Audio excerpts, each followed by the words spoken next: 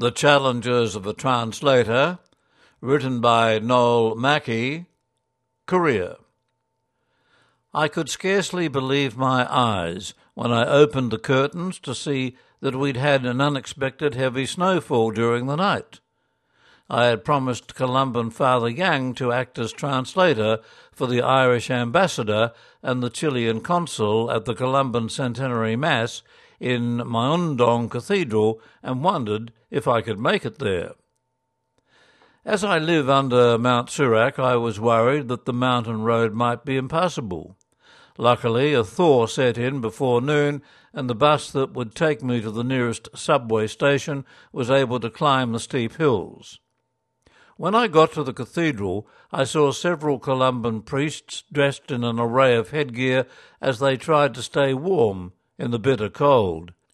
Scattered around the grounds of the cathedral were Columban priests, sisters and lay missionaries, chatting with the many faithful that had come to partake in the centenary celebrations.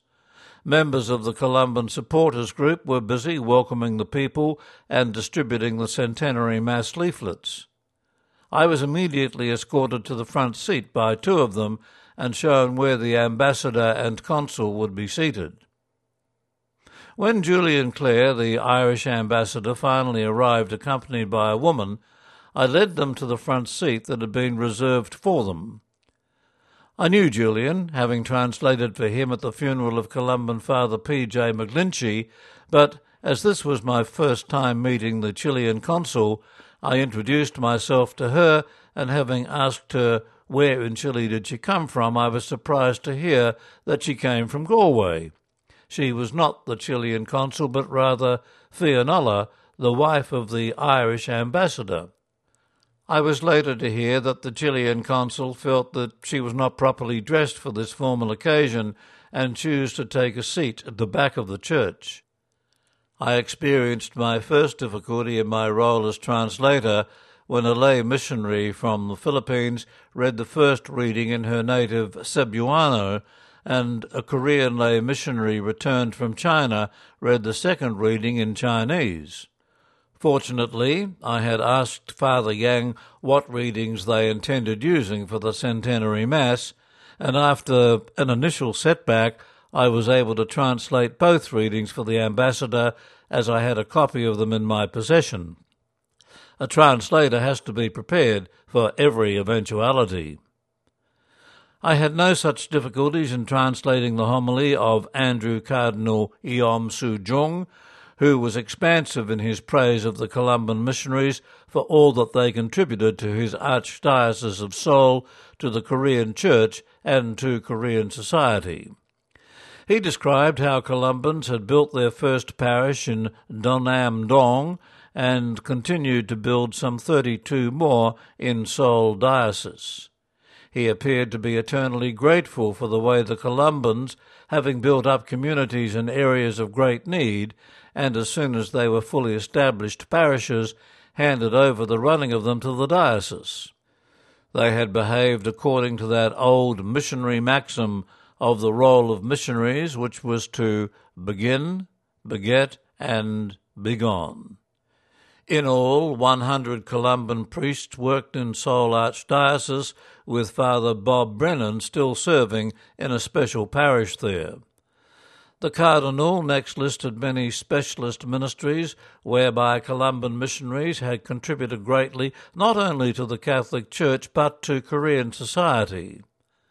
I found it difficult to keep translating as he reeled off so many different ways Columban missionaries had contributed to the growth of the Korean Church.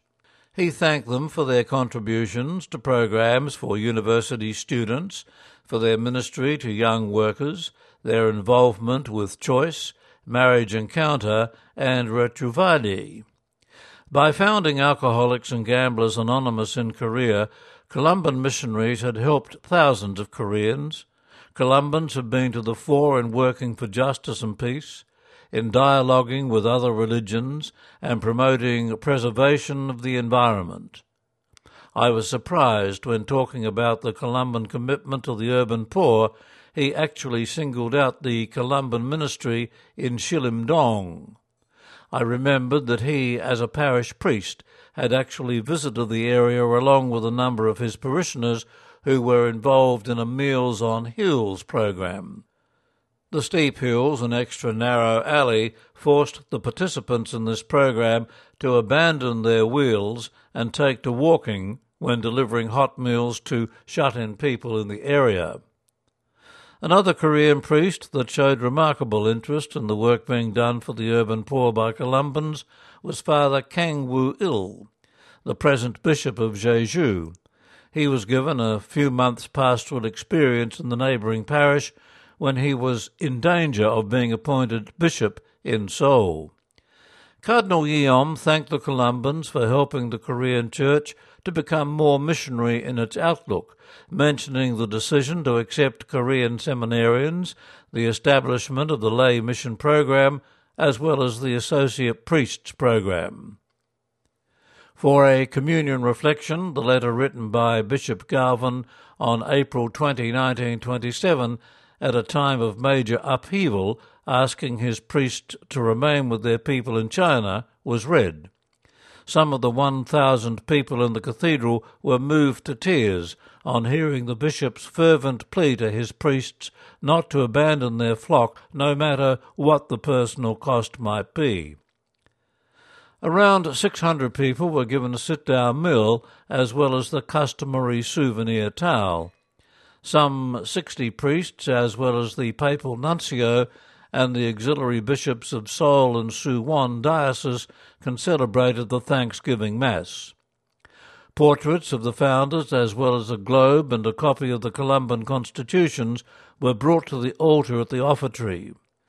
Fianella expressed surprise at the fact that most of the women attending were wearing mantillas and that everyone processed to the altar for the offertory collection. What a wonderful celebration it was, and a great privilege for me to participate as a translator.